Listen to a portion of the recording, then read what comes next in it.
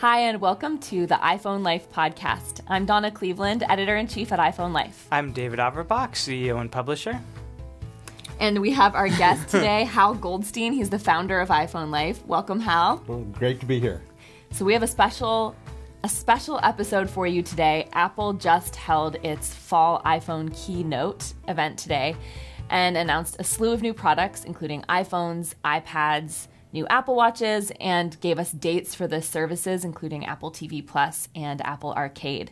So we're going to break down everything Apple announced today for you, and we're also going to help you decide whether these devices would be right for you, if they're something that you should buy this fall. Before we do that, though, we want to give you a message from our sponsor. So one of my favorite Apple products, although we won't be talking about it much today, is the AirPods. You guys both have AirPods, right? I love my AirPods, yeah. So I love my AirPods. I love working out with them, but sometimes they fall out of my ears. And so the sponsor today is GoBuddy, and they have a really awesome product called EarBuddy. And what it does is it hooks onto the AirPod, and actually they have a model for the wired earpods as well. And it's a little silicone thing that wraps around your ear and prevents the earpods and the AirPods from falling out of your ears. It's great for working out. It's great for if you're using your AirPods or earpods on the go. Really affordable. And so make sure you check it out. You can look for it in Amazon if you search EarBuddy, or we'll link to it in the show notes if you go to iPhoneLife.com/podcast. We also found out today when iOS 13 will be available. For those of you who don't know, iOS 13 is the operating system for your iPhone. And every year, Apple updates the operating system and brings with it new features and improvements overall to the way your iPhone works. So in that spirit, every year we also update all of our guides for you, and we create content specifically to help you learn how to make the most out of your phone with all of these new features. When you update, it's going to be available September 19th. Wasn't that right? I believe. Yes, September 19th. So that's next Thursday, September 19th, Apple will roll out the software to your iPhone. And if you don't have any help, you might be confused by some of these new features. So we wanted to take a moment to tell you about iPhone Life Insider. That's our premium educational service for iPhone users. And it's a great time to sign up now because we're coming out with an iOS 13 guide on the 19th that will teach you how to use all of the new features. And we're really excited because for the first time ever, we're going to also have an iOS 13 class. So if you want a more hands-on approach, then the class is perfect for you, and Donna and I will be leading it. So if you like the podcast, then come hang out with us. What makes the class awesome is, first of all, it's a much more in-depth, comprehensive program. We have 6 sessions, an hour each. It's also live, so there's opportunity for question and answer. We send you a downloadable PDF for each class.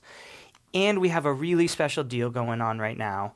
If you subscribe to the class, you can get a subscription to Insider for free. So for a year. A year. Thank you. So you get both for one price. And for that, you go to, give me the link. It's iPhoneLife.com/iOS 13 class. Yes.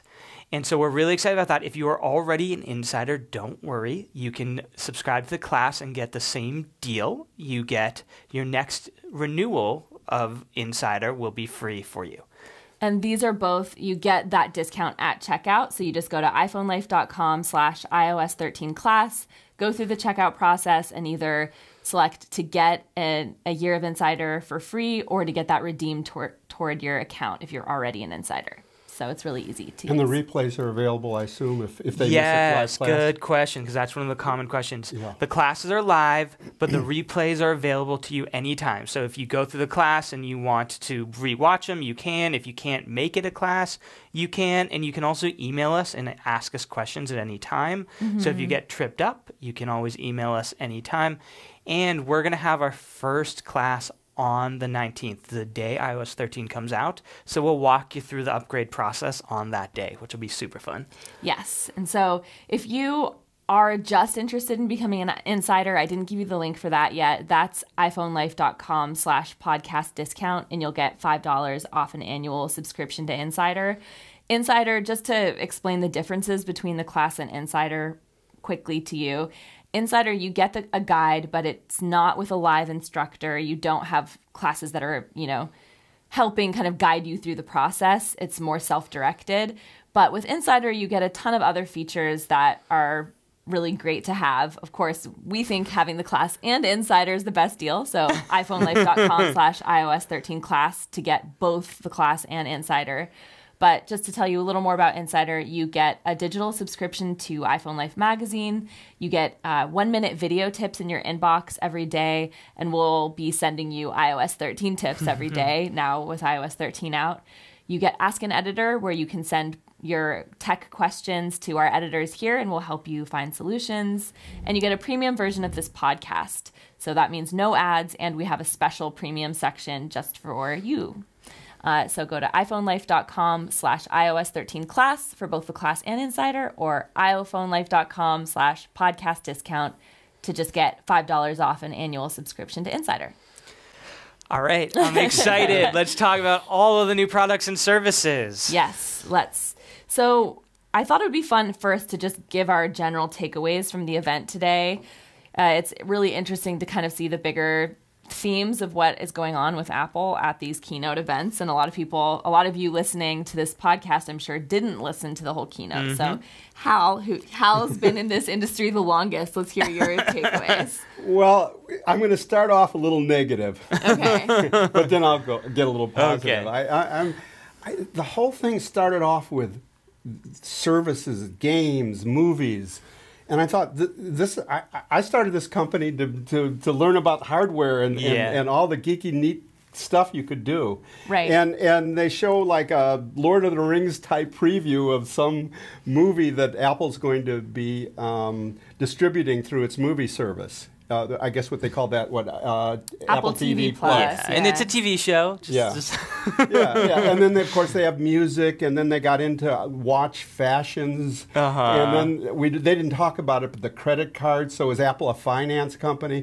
And so Apple is doing all these things. And I must say, as also revealing, I'm an Apple stockholder. So I'm happy they're doing that. As an Apple stockholder, as an Apple fan, I wasn't so thrilled. Especially because they started the whole thing with that. Now, they did have I was sort of intrigued about the games. They have we'll talk about in a minute, but they have a $5 a month Apple Arcade program where you'll be able to have all sorts of neat new games that you can test out. But even that, so that I wasn't very happy about. One of the things they kept emphasizing was how environmental friendly they were and how much that was part of their process in building these machines, and that didn't. I'm glad they kept saying that. I thought that was really important. And then the actual announcements. I was intrigued by the cameras on the iPhone, which we'll be talking about the entry-level iPad, which is, I think, great to get people into the Apple ecosystem. And so those are sort of my pros and cons of the big picture. Yeah, absolutely. And one of the things we were talking about getting ready for this podcast is how you didn't watch the services announcement in the spring, correct? No. And so for Donna and I, we've been adjusting to the new Apple since the spring when Apple had an announcement discussing just their services, which is the weirdest annount that we've ever seen. Had no hardware at all. Definitely left us all being like, wait, what is Apple anymore? Yeah. But if you're someone who doesn't necessarily follow Apple in the news year round and you tune in for these new iPhone releases, you're in for a little bit of a rude awakening because Apple is not the same Apple of old. They're not a hardware company anymore. They do everything. And it is a little bit weird sitting through these announcements, especially for those of us, all three of us who've been watching them for years, and it used to be 2 hours about an iPhone. Now it's like 10 minutes about an iPhone. And you just wonder Steve Jobs, going through all this. One thing I thought was interesting, at the very end, Tim Cook said, what Apple is about, we're about empowering people and enriching people's lives. So that's sort of their big picture view, which sort of says nothing and everything. Which sort of is exactly the point. Yeah, right. Yeah, I do feel like Johnny Ive leaving the company too was like another step away from Apple's presentations having that like Apple-like quality to it, which a lot of times, Apple events can be sort of pretentious and you can make fun of them in certain ways. Like Johnny Ives, making its aluminum new design seem like the most innovative thing in the world or whatever was sort of cheesy, but I do feel like it gave a certain quality to the announcements that it's just every announcement feels like a little less like that. Well, and what I'm used to seeing from Apple. Yeah, I was thinking that too. I mean, first of all, I hate to say it, but I kind of miss Johnny Ive's pretentiousness in the announcements. I know. And his enthusiasm for the fact that pretending like they reinvented things. But but also more to the point, when you think about it, not only did Apple eventually got to their hardware announcements. We have a new iPhone, we have a new iPad, we have a new Apple Watch. They all look exactly the same. They did not change the form factor for any device except for Apple, but that was purely a functional change. I mean, I think it is a little bit different, but they don't care about hardware design anymore. Like, it's pretty clear that they care. They want to make elegant devices, but I don't think they care about continually refining their devices on the hardware front as much as they do kind of refining their services. Yeah. Yeah, I know. I mean, Johnny Ive may have been involved with designing the new iPhones. Yeah. It's possible. But I agree with you that it just kind of felt like refinements of the same exact thing. Yeah, it did not. It used to be that when Apple came out with a new iPhone, each year it looked pretty different. Yeah. And that was one of the exciting things, was to see the unveiling of what it looked like. And of course, Steve Jobs always had the dramatic unveilings, the classic MacBook Air pulled out of the manila envelope. But of course, in defense of one thing of the whole iPhone and where it is now in the cycle, yeah. I mean, this is iPhone 11, skipping one version or whatever. But, yeah, we have a critique of that scheduled later. Okay.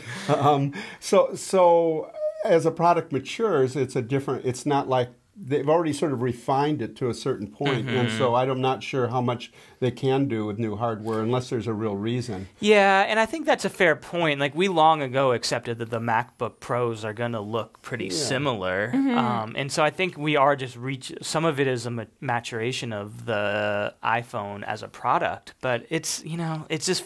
There was no new hardware, as far as I'm concerned, at least anything that was really notable.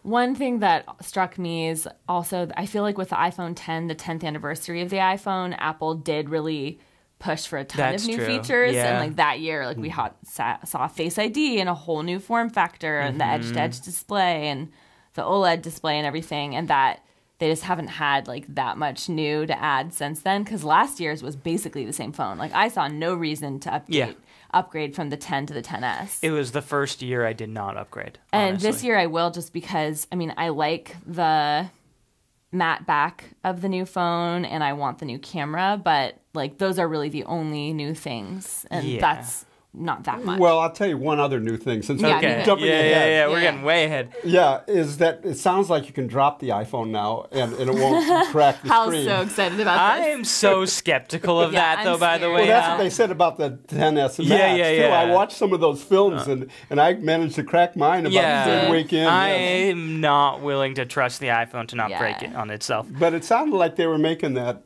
a big claim, so we'll see. Okay. Yeah. So that gives you a bit of an idea of our general takeaway from the event. We did, in a lot of our rumor posts, we were not expecting the Apple Watch and especially the iPad to be available right away at this event. We thought it might be a later fall event. So Apple did release a lot in this event. So that's something that'll be, exciting to some people.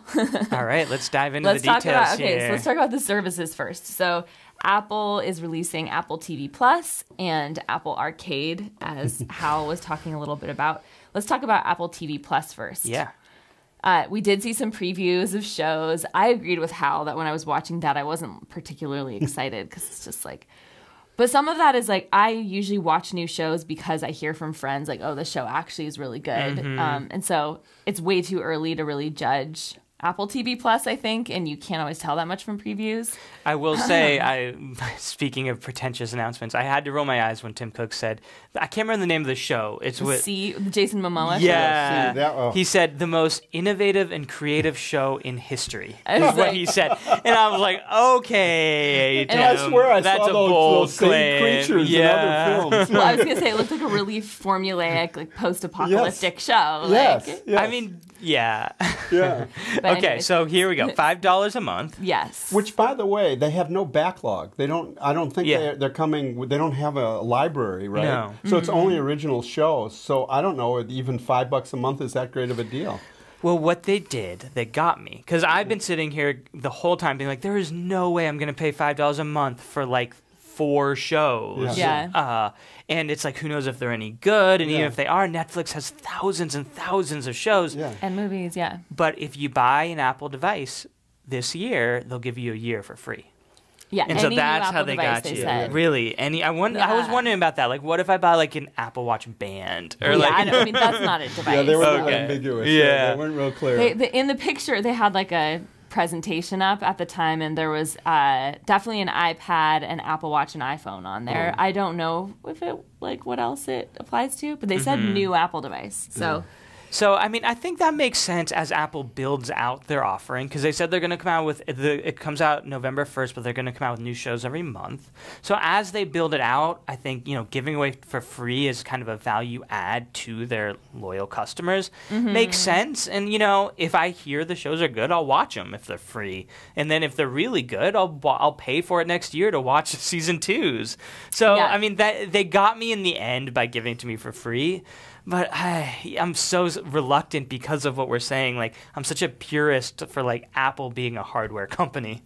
I know. And also, like, Apple Music, what other Apple services? I've been sort of underwhelmed with the way they've gone about services so far. I haven't found them to be better than their competitors necessarily. Like, I've stuck with Spotify after trying Apple Music. Well, Apple, too, one of the things a little skeptical. Yeah, totally. One of the things they do is they copy other services and they say you should use us because we've integrated it into our ecosystem. So, like, for example, Apple Music, I use Spotify, but the thing I miss about Spotify is with Apple Music, you can use it on your Apple Watch easily. You can use Siri with it. And so there are just inherent integration advantages that Apple has, whereas for Apple News or Apple TV Plus, there's no real integration benefits. Like, there's nothing I care It's super easy about. to watch Netflix on your Apple TV. Exactly. And by the way, they didn't say, or maybe you've read it, we'll be able to watch Apple TV on like I've got a Fire TV on Amazon. I know they're bringing it to smart TVs. They're bringing it to Samsung. They're bringing it to LG. I have not heard Fire. And Amazon and Apple are particularly uncooperative, so I would be surprised if you could. Yeah. Like, But there's an Amazon app. The Prime TV app is now on the Apple TV. yeah, that's true. So, But that took years. And, like, Yeah. I think it was only this year that Apple TVs could be purchased on Amazon, which is crazy. yeah, that is crazy. So that's a good question. We'll have to wait and see on that, I guess. I've got survey results. So we yeah. did, as a kind of a brief aside, we do commentary on our Facebook group. So if you all are listening to this now and you want to check out our Facebook group, you can go to iPhoneLife.com/Facebook group, and it'll take you to the page to subscribe or join the Facebook group conversation. You can read all of our commentary. One of the fun things we did this year was we did polls throughout the announcement. So we'll give you the Facebook group's reactions as we go along. For Apple TV, I asked, are you interested in Apple TV Plus? And this was, I didn't specify the fact it's free, et cetera, but 37% said not interested, 33% said not sure, and 30% said interested. Yeah, it's pretty split. Yeah, pretty split, but a pretty large percentage are not interested, especially given that it's free.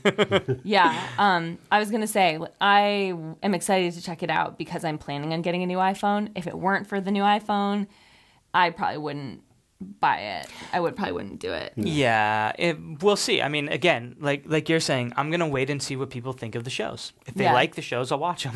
Yeah, that's always how I watch shows. What about you guys? Like, do you wait to hear someone tell you that who you trust that it's like a good show, or do you go and try out a show you know nothing about? Usually I'll wait, but sometimes I'll just like dive into some random show. Yeah, Really? I don't watch that much actually. So I either wait or look for 5-star stuff. Yeah, go to yeah, Rotten that's Tomatoes fair. or something. Yeah.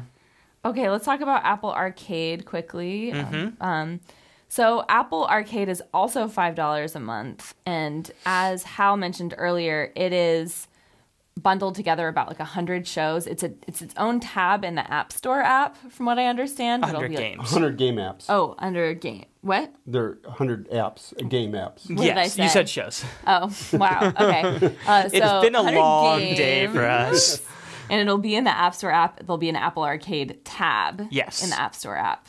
And so it's $5 a month. And really, I think that a lot of parents around here have been excited because they're saying, like, a lot of shows basically just encourage you to make in-app purchases in order to move ahead. And really, like, if you have just something you're paying for monthly, and then the shows you're not Games. games. You're not being. I'm not a gamer. You're not being prompted to. Sorry, to pay anything after that. Really, it's more focused on accomplishing things in your skill level as opposed to just trying to get money out of it. Yeah, well, and that's something the two people I share an office with, Noah and Raph, both have sons, and they've been really critiquing this exact point. Because when they first announced the Apple Arcade, I was a little meh about it because of this exact thing that there's so many free games available right now on the App Store.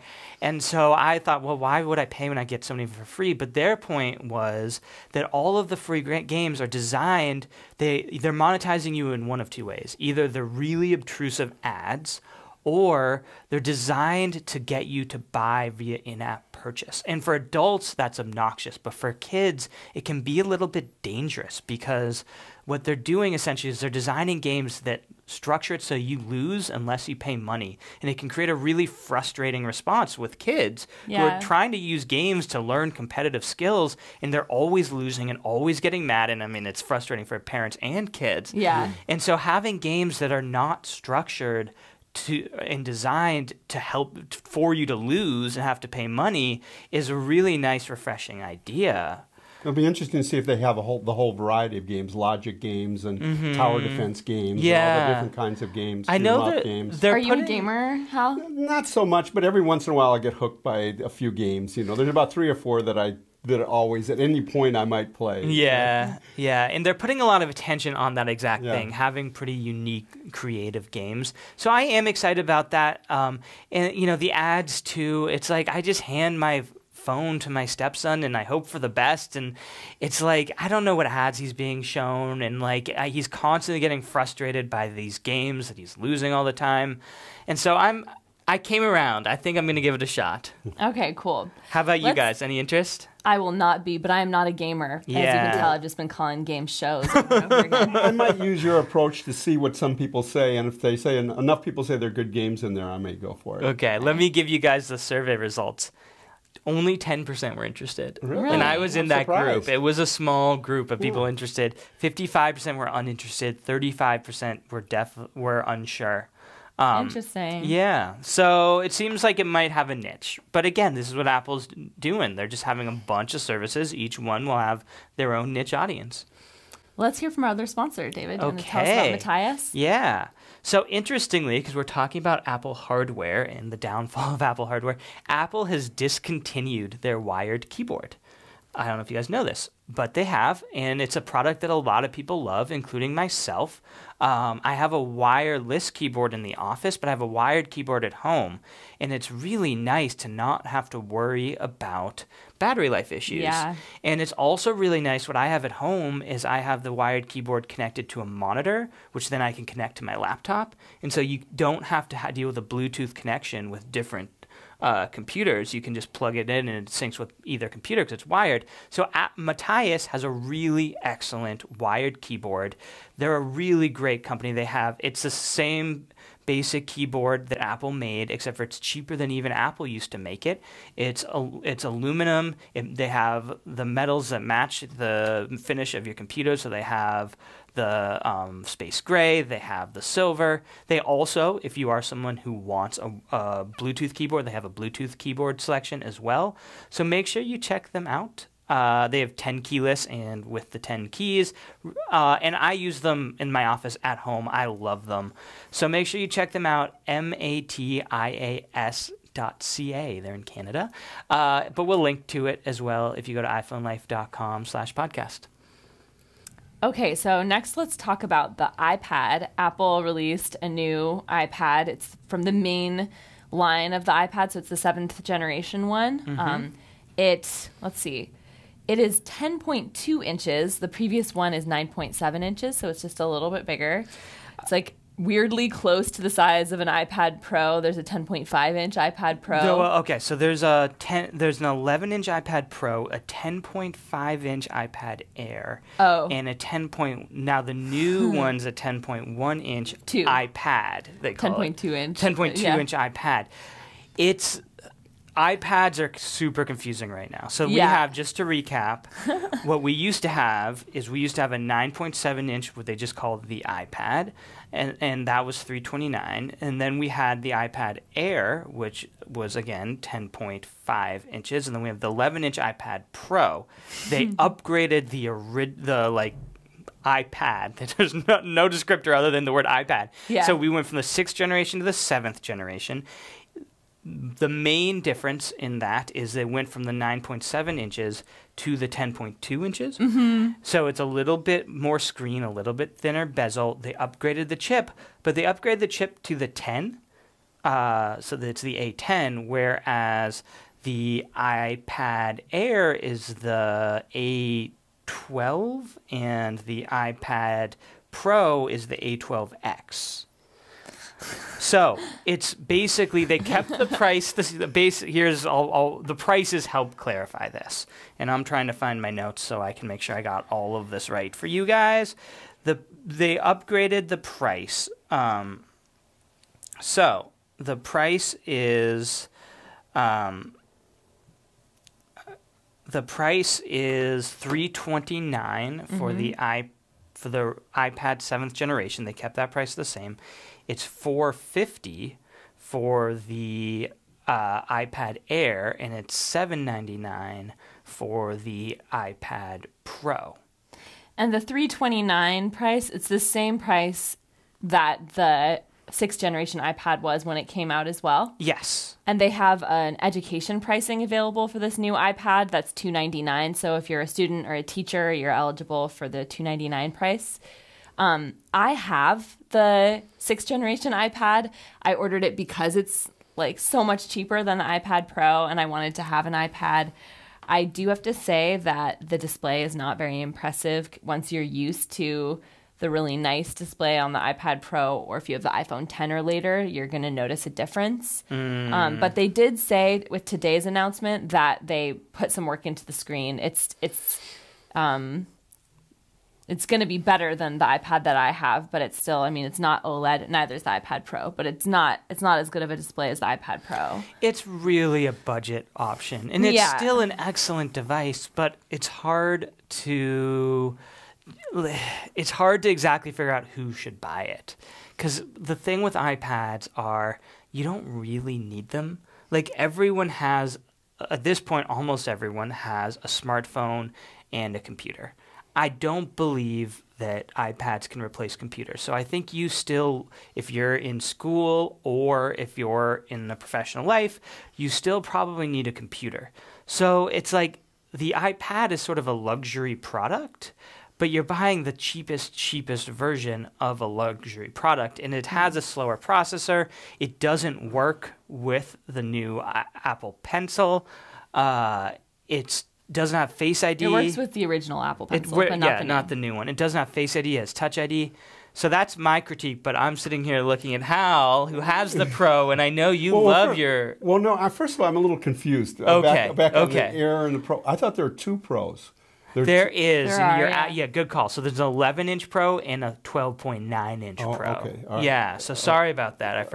I have the 11-inch Pro, and I always forget that the 12.9-inch Pro exists. And actually, this is this is the second version of the iPad Pro, so it's still 9.7, the one that I'm having here. Hal's pointing to an iPad he's looking at right now. You may not be able to see. And I actually bought the new iPad Pro 12 whatever 0.9 inch, yeah. 12.9, and I'm selling it on eBay. Oh, if anybody out there wants it, no. That's right. How come? Why don't you like it? I love this. This is the right form factor. This, whether it's 9.7 or 10 or all the new iPad, it's perfect for an iPad. Yeah. The other one was a little too bulky. Yeah. I couldn't really use it as a laptop, and I didn't need the screen size, and so it would just. I wasn't using it. So if you were, let's pretend somebody steals all your iPads, just to pretend, and you had to buy yourself a new iPad. I'd do an iPad Pro 10, whatever it is. You do the 11-inch. So you do like I love the iPad. You like the Pro, the notch, and the Face ID, and you think it's worth the extra money. You just don't like the really large form factor. Right. But I do think the entry. I don't know if I completely agree with you, and it's interesting because Apple was positioning this new iPad. One of the things they said was very interesting is that one of the first slides was comparing it to laptops. Yeah, they always do that. And then they're talking about the iPad, the new features and the new iOS for iPad OS. And so I think there are a number of people that really don't need all the real laptop features. They really could do all their computing needs on an iPad, and especially now that the new iPad supports the what do you call it, the smart cover with the key. And so I think that's a good entry level product for students and for a lot of adults that I know that really don't need the kind of desktop power and desktop apps. You might be right, and I will say I've come around a little bit since using the keyboard on the iPad because it does help a lot. There's a lot of shortcuts you can do. My main complaint with it though is that first of all, you don't have a mouse, and second of all, you don't have a true desktop experience where you have overlapping windows. Yeah, I completely agree. For me, that's one of the reasons why I returned that 12. Yeah, it drives me crazy. But for a lot of people who maybe don't have the sophisticated needs that we might have, I think it could be a very 320. And they get into the Apple ecosystem, and then they have the student version for I think they said $299 if you're in education. Yeah. It could be a good option for a lot of people. Yeah, and I think you're right because I definitely when I talk to my friends who aren't passionate about tech and they're thinking about getting a tablet and they're looking at some of the entry-level Android tablets and they're $200, I have a hard time convincing them to spend $799 or $999 for the latest, greatest iPad. For me, it's just so much better that I have a hard time not doing that. But it does. I agree there's a place in Apple's lineup for an entry-level tablet because Android has such cheap tablets that still have decent specs. I think it makes a lot of sense as a purchase for kids. If you don't, because a lot of people are hesitant about buying their kid an iPhone anyway because they don't want them to have a device on them all the time. But this way they can use it for school or they can use it still to text their friends or FaceTime or things like that, but they're not going to be having a phone with them at all times. Yeah. That's an option.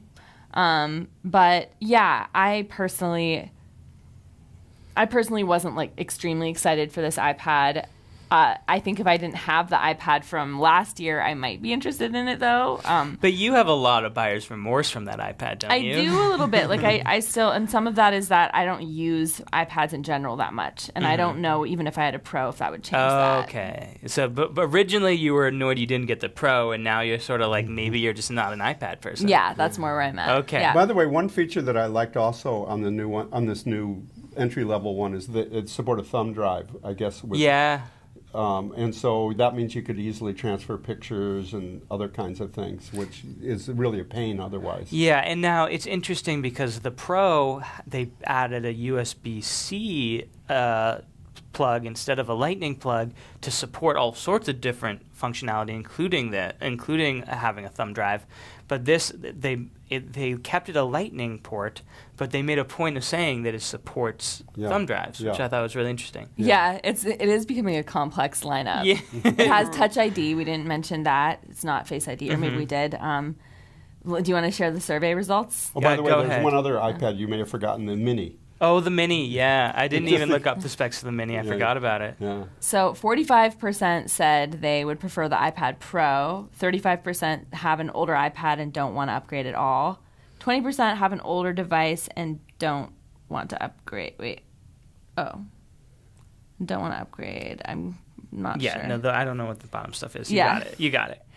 So that means nobody wants to get this device? No. 35% have an older... oh, wait, no, I see the problem. Yeah, sorry, I typed this up quickly. We've said a couple times, it's been a long day. Yeah. 25% have an older device and want to upgrade. Okay. The thing that was missing was there was almost nobody who had never bought an iPad and saw this and thought, I want to buy that. Now, part of that, I think, is skewed by our audience because we're an audience of enthusiasts, and I think 84% of you all have an iPad.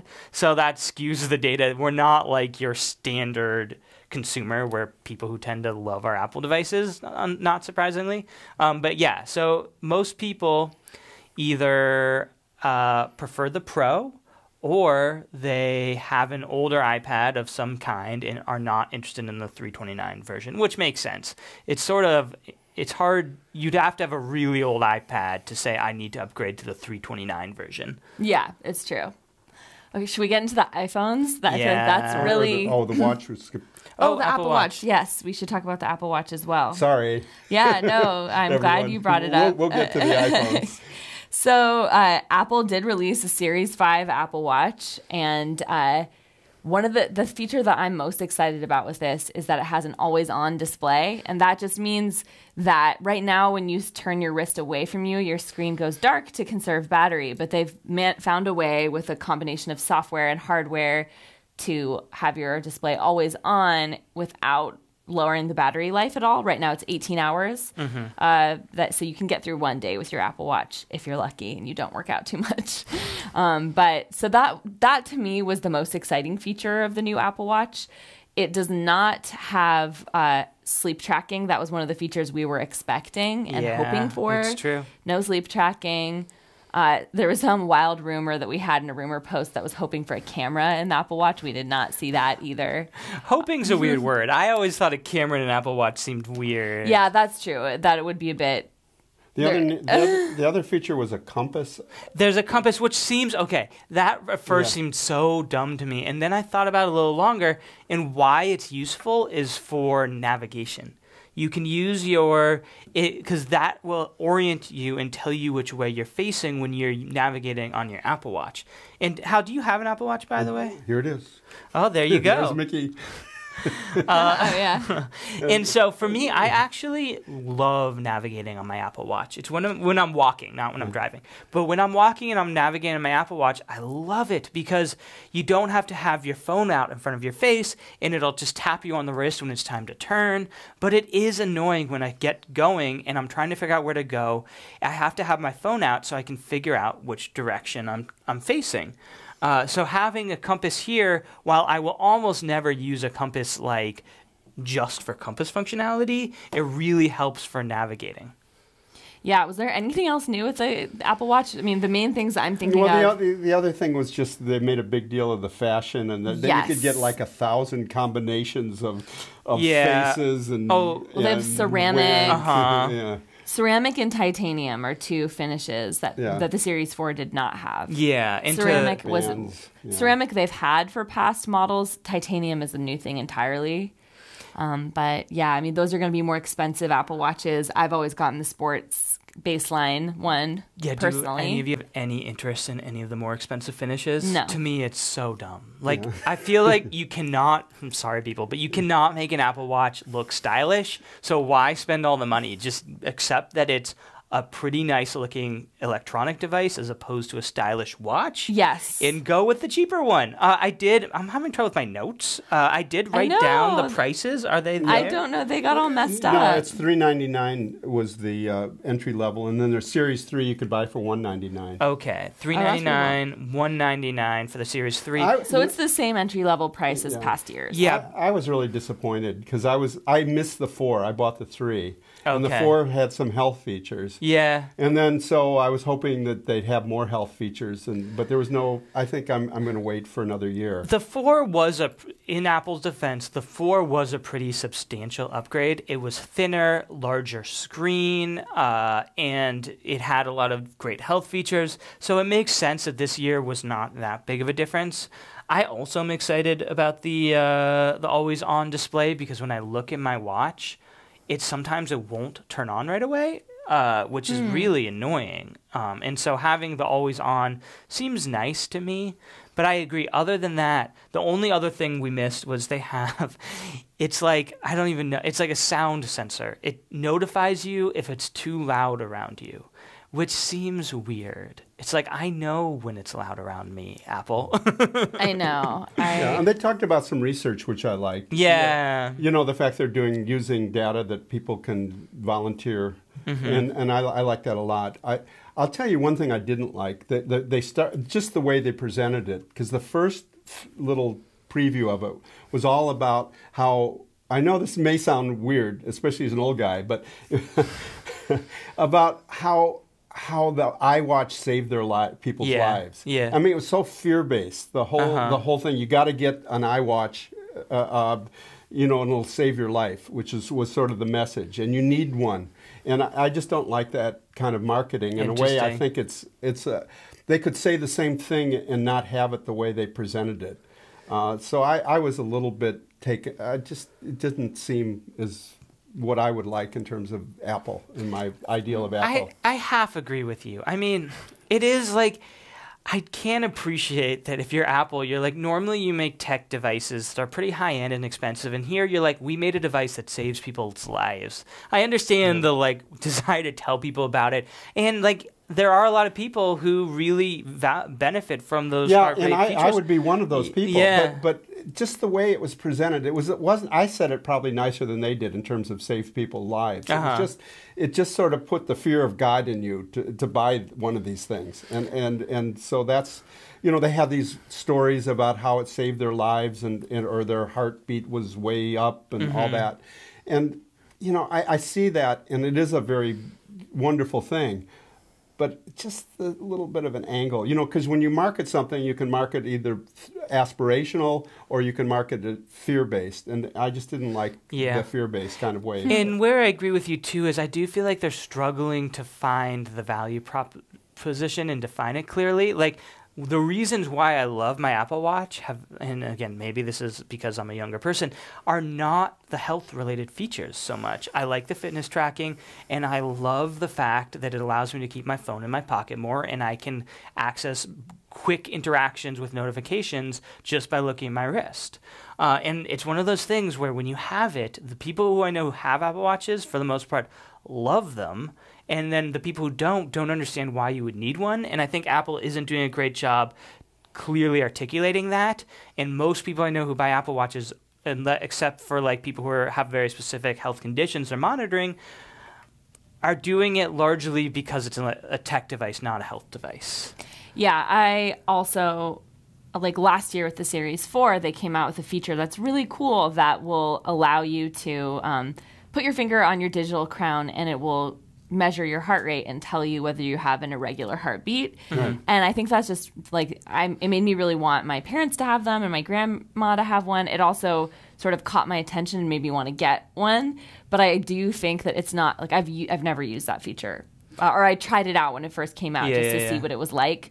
And I think that a lot of people fall into that category, like you're saying. It's not really as much of an everyday type thing unless you have a heart condition you're concerned about. Well, I think it's an age thing. I mean, or an age thing, I mean, having said all that I said, that was effective marketing. Yeah. Because I think, well, why wouldn't I want that to warn me?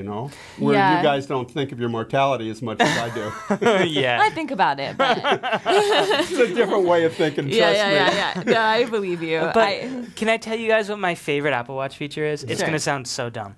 but it's the fact that I can ping my iPhone. So that if I lose my iPhone, I use my Apple Watch to find my iPhone. It's not like I buy an Apple Watch explicitly for that, but those little tiny Apple Watch features are what make the Apple Watch great. I have never once in a single Apple announcement heard Apple talk about that feature. You know, they don't talk about the little ways that the Apple Watch makes your life better. Yeah, it's true. The other thing to mention, I don't think we did with the iPad, is that you can pre-order both the Apple Watch and the iPad starting Friday. Okay, yes. And then they start shipping September 30th. Yes. So I think that's pretty much it for the Apple Watch. Like, there wasn't a whole lot different. The form factor is the same. They have, you know, like we said, titanium and ceramic if you want to spend a bunch of money on an Apple Watch. One thing I will mention is that we did get the release dates for not just iOS 13 but iPad OS, which is the new operating system just for iPad, and that comes out on the 30th. Wasn't it the 19th? No, I'm pretty sure Sarah said that iOS 13 comes out on the 19th. Okay, but iPad OS comes out on the 30th, which is funny because it's actually perfect to put one extra plug for our class, because the last lesson of our iOS 13 course will be the iPad OS. Cool. Yeah. All right, let's talk about the new iPhones. Apple came out with the iPhone 11, iPhone 11 Pro, and iPhone 11 Pro Max. And the first thing we want to talk about with this is the names. Yes. We've been speculating about this for a while, and Apple's been in a bit of an odd situation ever since they came out with the iPhone 10. Apple was celebrating its 10th anniversary of the iPhone, so that's why they skipped straight from the iPhone 8 to the iPhone 10. So there never was an iPhone 9. Yeah, we were commenting on that. After that, so last year we were really wondering where was Apple going to go from there. But well, and then the iPhone 10, of course, was a Roman numeral 10, so everybody just called it the iPhone X. And now Apple with the 11 went back, like there is no Roman numeral there. It's just 11. Goodness. So I think my short analysis on this is that I think Apple got it right this time, but there's still so much confusion because they messed it up so badly before. Because I think what they did well they did well in a couple ways. First of all, so just to explain real quick, we have the iPhone 11, which is the natural successor of the iPhone XR. It's the cheapest model of the iPhone. It's very comparable features to the iPhone XR. Then they have the iPhone 11 Pro, which would have been the iPhone 11s. It's the kind of natural successor. And then they have the iPhone 11 Pro Max, which is the iPhone XS Max. So what I like about it that just made it so clear, David. Okay, I know, right? Still like, wait, what? Everybody gets it now. Here's what's nice about it, and I think moving forward we will be less confused, because if you walked up to somebody who had never heard of Apple and you said, I have an iPhone XR and iPhone XS, which one do you want? Which one's better? No one will know. They're just random numbers, and they literally don't even stand for anything. Yeah, I have two friends with iPhone XR that they just have no idea what their phone, they don't know what phone they have. They're like, I think it's one of the 10 ones. Yeah.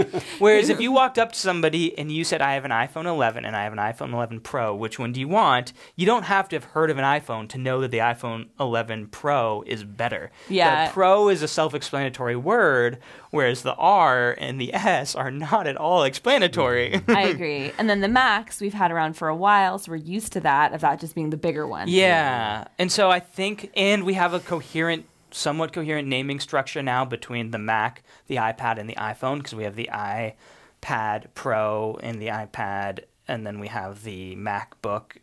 But anyway, it gets confusing. Basically, the Pro line is now consistent across Macs, iPads, and the iPhone now. I will say, as long as we're critiquing names of Apple, the Air throws a wrench in the works for iPad and MacBook. And in particular for MacBook, I think they've changed it now. But for a while, they had a MacBook Air, and a MacBook Pro. But the MacBook was thinner and lighter than the MacBook Air.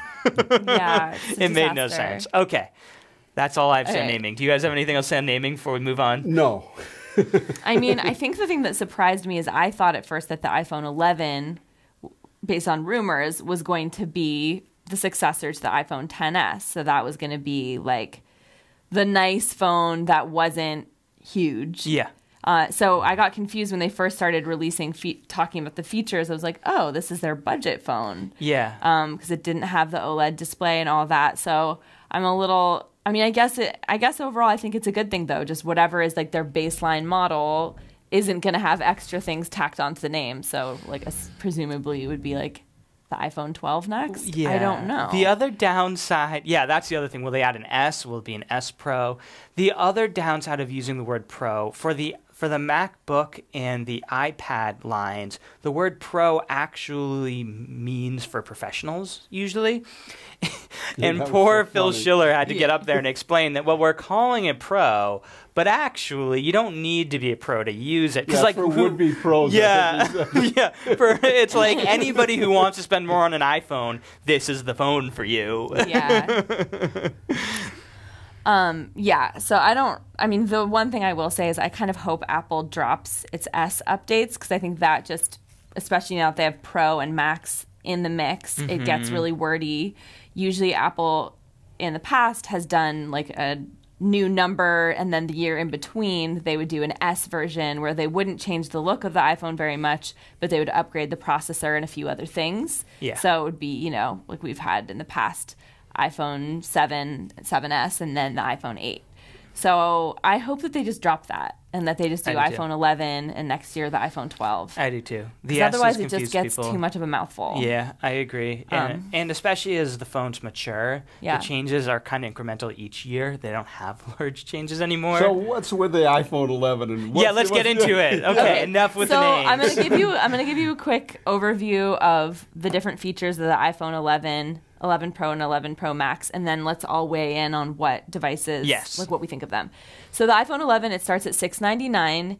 It has a dual camera, so that includes an ultra-wide camera and a wide-angle camera.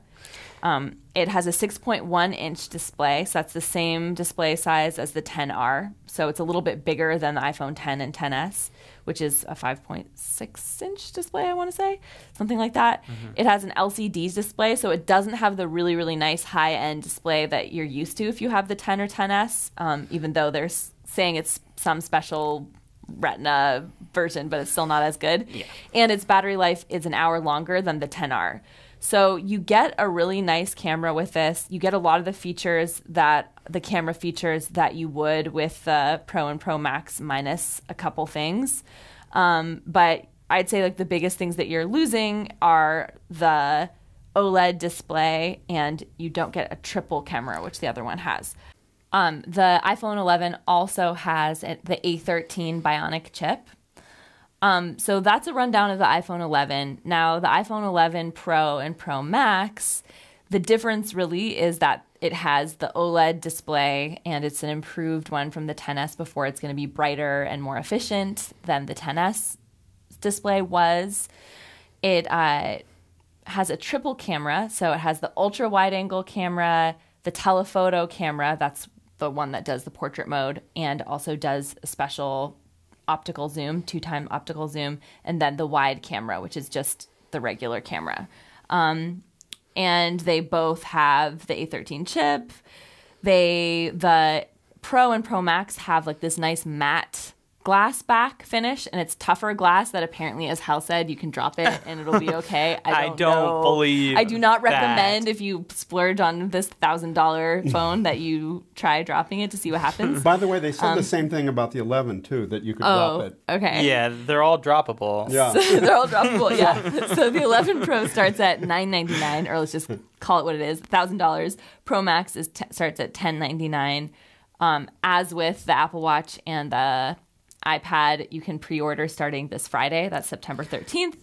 And it ships, this one ships September 20th, which is different than the other ones. So that's good to know. First of all, in terms of pre-order, they switched it to 5 a.m. Pacific Standard Time, which I'm really excited about. Because that's 7 a.m. Central Time where we're at. So that means I can wake up at a pretty normal time. Yeah. Which is awesome. Okay, let's break down these cameras real quick. Yeah. One more time, because they're super confusing. And I think to confuse you all even more, I'm going to talk about the XR for a second. And and the 10s. You know, one thing, there are some other features that actually, they sort of went through real quickly, but were really important to me. Okay, let's hear those before I break down the cameras. Yeah, because, and they seem to be across both machines. Okay. So, I mean, so the Pros and the 11. So, you know, first of all, the droppable, which I liked. The fact that it's more water resistant, more dust resistant, more, well, you mentioned the 1 hour battery improvement. In the Pro, they said something like 4 and 5 hour battery improvement. Oh, yeah. So I didn't mention that. That's true. Like, it's only a 1 hour improvement in the 11, and it's a 4 to 5 hour improvement. And then the other thing I like is they said faster Face ID with more angles for both of them. Oh, yeah. And to me, that's, I mean, so it's funny for me, it's those little things that are really important to me. Yeah, and I completely agree. I think in general, when what commentators talk about for the new phones are like the crazy new features Apple came up with, but in what people appreciate about the new phones once they start using them are all these little details. The faster processor is going to make a big difference. Yeah. The better battery is going to make a big difference. I actually had missed the wider angles for the Face ID, and that's, I think, really exciting. Yeah, and so there's some other things even. They had, let's see, a better video stabilizer when you're taking videos on all of them. They have something called Quick Take, which is basically you're taking a photo and you can tap it and all of a sudden it goes into video mode. They talked about. And let's see, selfies in terms of this. Well, you'll probably talk about the wide video, so you'll talk about that. And I guess that's it for things that struck me as that's what I want, even though they just went by it so quickly. And when we're comparing and contrasting, one of the important things that you're going to have to think about is how much do I care about a camera. And it is nice to think about these other factors as well, because like you said, I think that the longer battery life and the faster processor is going to really serve you well if you're sitting here thinking about whether or not to buy a new phone. Okay, so let's break down these cameras really quickly. I'm going to start with talking about last year's phones. So on the 10R, there was one camera, and that was just the standard wide-angle lens camera. And then on the 10S, there was two cameras, the telephoto, which is a 2x optical zoom, and then the standard wide angle. That's what we had last year. Can I just ask a question? What about the selfies? Is that another camera? Or the front-facing camera we had last year as well, and we have this year. What they added this year is, I'm trying not to roll my eyes when I say this, slow-fees, which is slow motion on the front-facing camera. I can't not roll my eyes. That seems like the most useless feature I've ever heard. Video selfies, like with your hair blowing in the wind. Yeah. Oh my gosh. Okay, so this year we have the iPhone 11, which is, again, the successor to the iPhone 10R. And this phone has two cameras. So the 10R had one camera, which was the wide angle. This phone has the wide angle, but they added the super wide angle to it. And then we have the 11 Pro and Pro Max. If you remember, the iPhone 11s had the two cameras. It had the wide angle and the telephoto. Am I saying that right? Mm-hmm. So this has both of those, has the telephoto and the wide angle, and they added the super wide. So we have three cameras where there used to be two, and then we have two cameras where there used to be one. Where it's confusing, why I got so confused, is the iPhone 11, when I saw the two cameras, I automatically assumed it was going to be a telephoto because I'm so used to seeing a phone with two cameras that has a telephoto. But there is no telephoto for the iPhone 11. Yeah. And again, telephoto is it's a 2x optical zoom. And so what makes that so valuable is two things.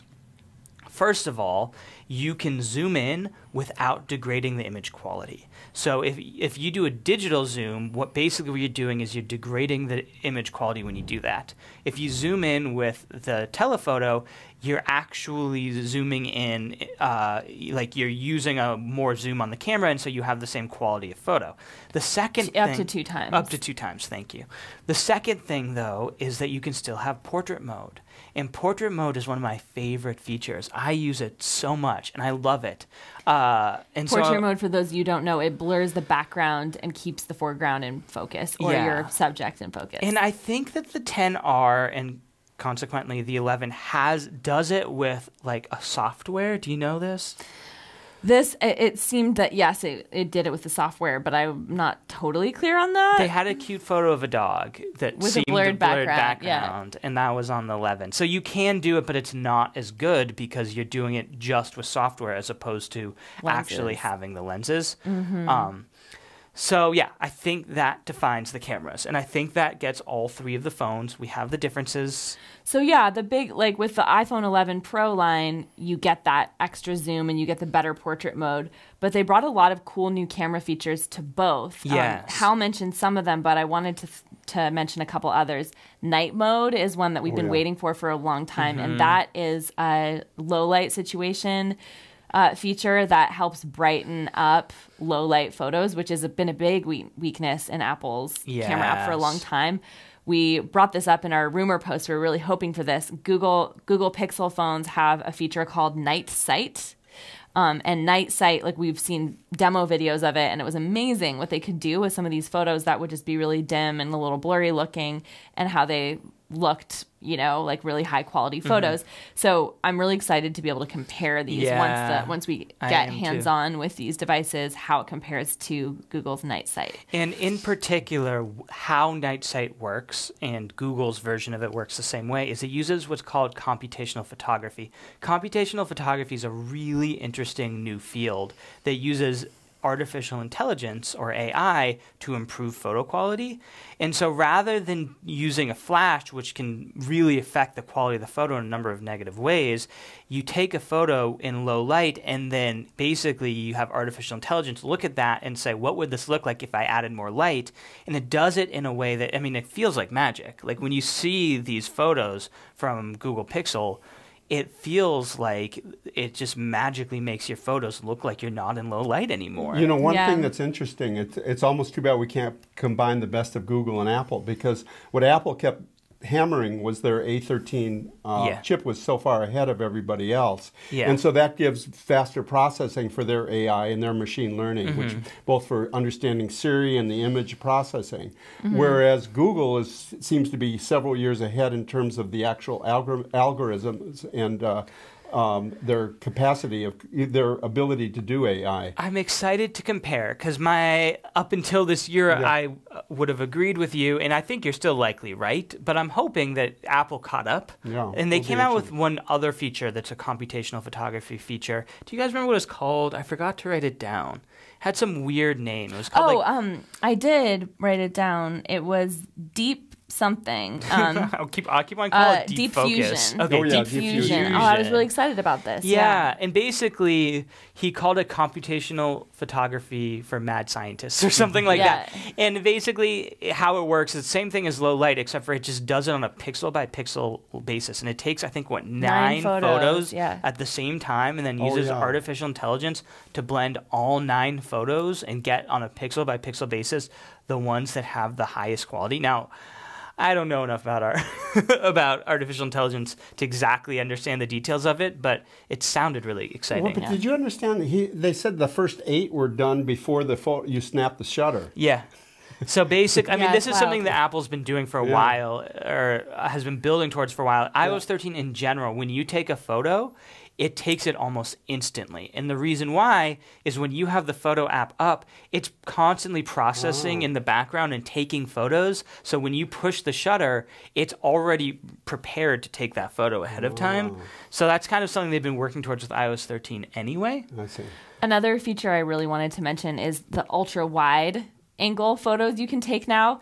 The iPhone 11 and the Pro and Pro Max all now have the ultra-wide angle lens that David mentioned, and that allows you to, when you're taking photos, like there's a little swipe, little toggle that you can get to go into ultra-wide view, and it's something that you can see with like a little bit of opacity on either side, that angle you would be getting with your photo if you go into that mode. Otherwise, you can stay in just the regular wide angle mode. And that's really cool, both for landscape photography. We have our video producer, Rayanne, was saying that it's really great. She's been wanting something like this for a long time because you can't really fit as much of a landscape in as you would want with a regular camera. And they also showed a really cool video feature with this. Like you could switch back and forth between wide and ultra wide as you're taking a video, which makes it look like a cool editing effect too of moving in and out. And yeah, anything else to add about ultra wide? I thought that seemed like pretty big. Feature, I think the video is a nice thing to add that you can use ultra wide. They also made it so that you can do edits of videos in the camera app, so you can actually like adjust the colors and the saturation and that sort of thing for video, which is one of those features that once they announced that you could do it, it instantly made me angry that I haven't been able to do it all this time. Because there's so many times you take a great video and it's just a little bit low light and you're just like, well, too bad the video's ruined. And now I'm like, wait, I should be able to adjust it just like a photo. I mean, that's how I felt about Slofies too. I'm like, why haven't I had this for all these years? Where have Sophies been my whole life? So yeah, with the front-facing camera, it's still 7 megapixel, which is what the front-facing camera has been for a while. But they made, I think the like flash was better with it, and then you can do these slow motion selfies. Yes. Yeah. Again, I'm not excited about, but maybe some people are.